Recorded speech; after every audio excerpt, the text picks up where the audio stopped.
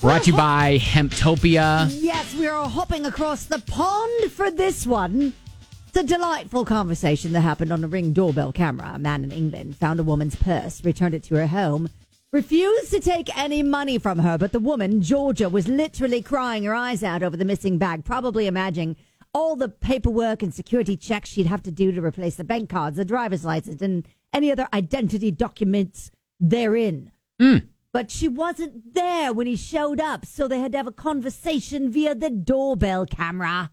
You have my bag? Yeah, I got your bag. Are you Georgia Louise Girelli? I've been crying my eyes out. How have you got my bag? Found it at a petrol station. Do you want to grab it off me? I'm at my friend's house in Morville. Can you please leave it behind the wheelie bin? Listen, what's your number? I'm going to send you some money.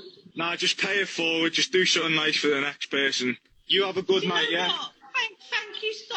There's some money in the purse. Take some money out the purse. Georgia, listen, I'm a firefighter. I don't need money for doing a good deed, yeah? Oh, wow. Listen, he's a cutie. He's got an accent. He's a firefighter, and he does good things. You can see the story, tweeted it at Ben and Kelly Show. Thanks again to our friends from Hemptopia.